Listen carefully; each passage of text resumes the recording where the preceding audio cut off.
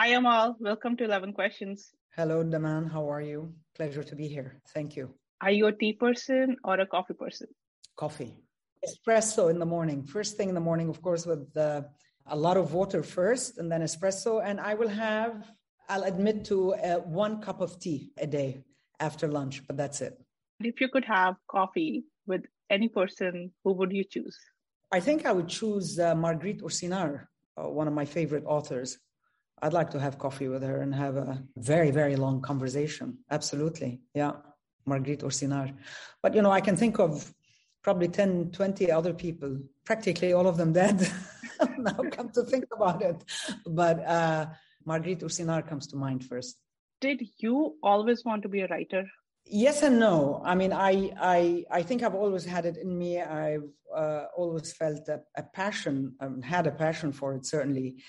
For some reason, I just avoided, I don't know why. I got sidetracked, I suppose, career, other demands of life. And then I decided, as I approached 40, I decided that I would actually devote my time to it. But again, it was Marguerite Yourcenar who said a writer shouldn't write a book before the age of 40. So there you go. I followed her advice without even knowing it. I should have probably beforehand, but such were the cards that were dealt to me. So I've been at it for a while now. I don't much regret not doing it earlier, but perhaps I should have. I don't know. And now that you are a writer, do you follow a routine? I do. I am very disciplined that way. Typically, I'm a very early riser, right? 5:30 in the morning, I'm up and ready. That's a wonderful time of the morning. Everybody else is sleeping. It's very quiet. No one bothers you. It's the entire morning to yourself. So I devote the morning to this. It's a good 2-3 hours. Then I go do my exercise, and then I get to work on many other things that I do because I have other work. And then I go at it again in the afternoon and early evening. So yeah, that's my routine. But I have to tell you that probably the best writing I do is early in the morning, for sure. Do you ever feel you're juggling writing and other things of your life? I used to. But it's gotten better with time. I have other work, I'm involved in community development that takes a bit of my time. I have other activities. I sit on boards and other things. I mean, writing for me is a priority. So I don't allow work to intrude. I wouldn't call work a distraction. But again, I'm very disciplined. So I have a very good way of devoting time to my writing and allowing time for other work and attention to go to my work. So I don't feel that I am necessarily frustrated with, too many responsibilities. It's a priority for me, for sure. But, it's not a constant, right? I mean, I have to tell you something. I'm not the kind of person who wakes up every morning feeling compelled to write something. I'm the kind of person who writes when I have something to say. If I don't have something to say, I'm going to be spending my time researching, reading. It all feeds into the creative process. So I can't tell you that I wake up every morning wanting to type away, but I will devote a lot of time to researching and reading. That brings me to your book, This Arab Life. What is the book about?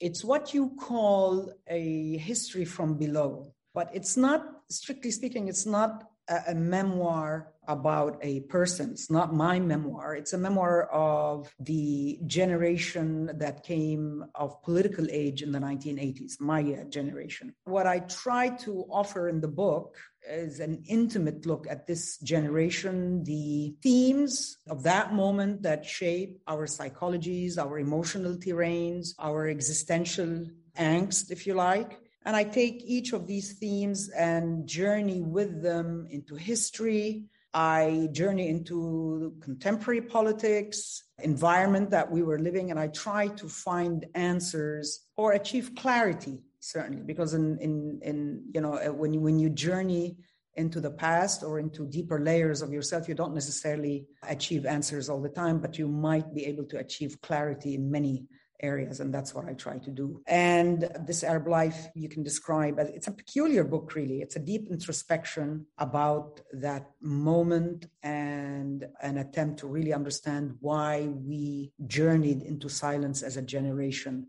It's the jarring contrast of the time, a region that is constantly heaving, suffering chronic tumult, and the quietude of the spirit, a people bearing witness to it in silence. So I take that and try to quest really for the reasons. That's what the book is about. So it's a mix. It's a stream of consciousness. It dives into history, dives into politics, culture, social themes, and I try to achieve some clarity for me and whoever really is interested in a different approach to the politics and history of the area. How long did it take for you to finish the book? I really began in earnest, I would say, in 2018. When I sat down, I really didn't have a plan in mind. There was no outline, there was no plan, and that was on purpose. I wanted it to be very open conversation between me and myself. So I wanted to make sure that I'm not in any way limited or censored, if you like, by a timeline or an outline or a plan or a structure. I began to give it some serious thought in 2017 and began the writing process in 2018 and had my first draft of the manuscript in 2020.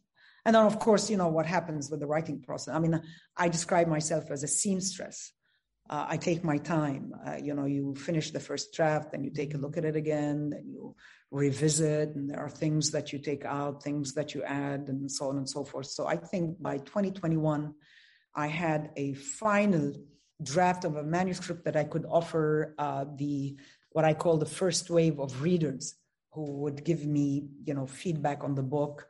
It was very important for me because it was such an unusual approach. I wanted to send it to a wider circle of reader than is typical for me.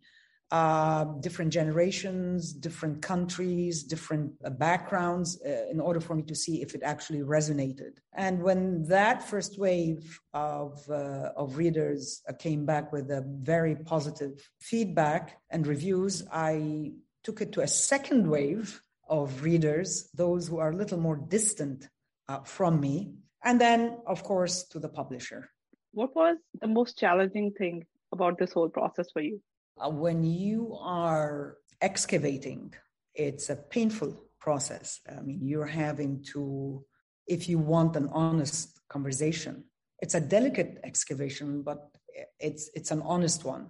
You have to contend with some of the more painful moments, some of the more difficult and hard questions, and frankly, some of the more difficult and hard answers. And what I do in the book that is in many ways, at least some of the readers have described it as a painful experiences, hold a mirror to myself and my class of Arab elites and ask myself and us some very, very, very challenging questions. And that requires a certain level of honesty that sometimes can be bracing and painful. Don't forget, I didn't know it then, but in 2019, Lebanon descends into absolute chaos. It's a collapsing country. And then we had the pandemic, and I lost my father in 2020 as well. So I didn't know it when I was embarking on this book, but it ended up being 2 very difficult years to begin with. And I was dealing with a very difficult history as well. So it was a very, it was a very intense experience. And I think readers will find that very much reflected on the page. Very intense. I don't know, maybe perhaps too intense. I don't know, but we'll see. Yeah, we'll have to read and see. Indeed. What are you working on next? Well, I have launched I used to have a blog called Thinking Fits, which I stopped in 2016 because I wanted a bit of distance, a bit of detachment, and a bit of silence, frankly, quietude. So when I finished with This Arab Life, I decided a couple of months ago, actually, that I would launch another blog. It's called This Arab Life. So I'm devoting quite a bit of time to it because I'm doing it now on a weekly basis. So that requires quite a bit of work because it's not your typical kind of blogging. And I am at the very, very, very, very early stage of another book. Not confident enough yet to talk about it, but it's a look at this particular pocket of history of ours, the last 60, 70 years, because it happens to fascinate me. And again, I would do it the way I typically approach this subject matter through the life of an individual who lends themselves to this historical narrative that I'm looking for. So it's another book, but it's early days yet. Early days. I don't think I will begin looking at it in earnest before probably January, February. If you were to be deserted on an island, which 3 books would you take with you?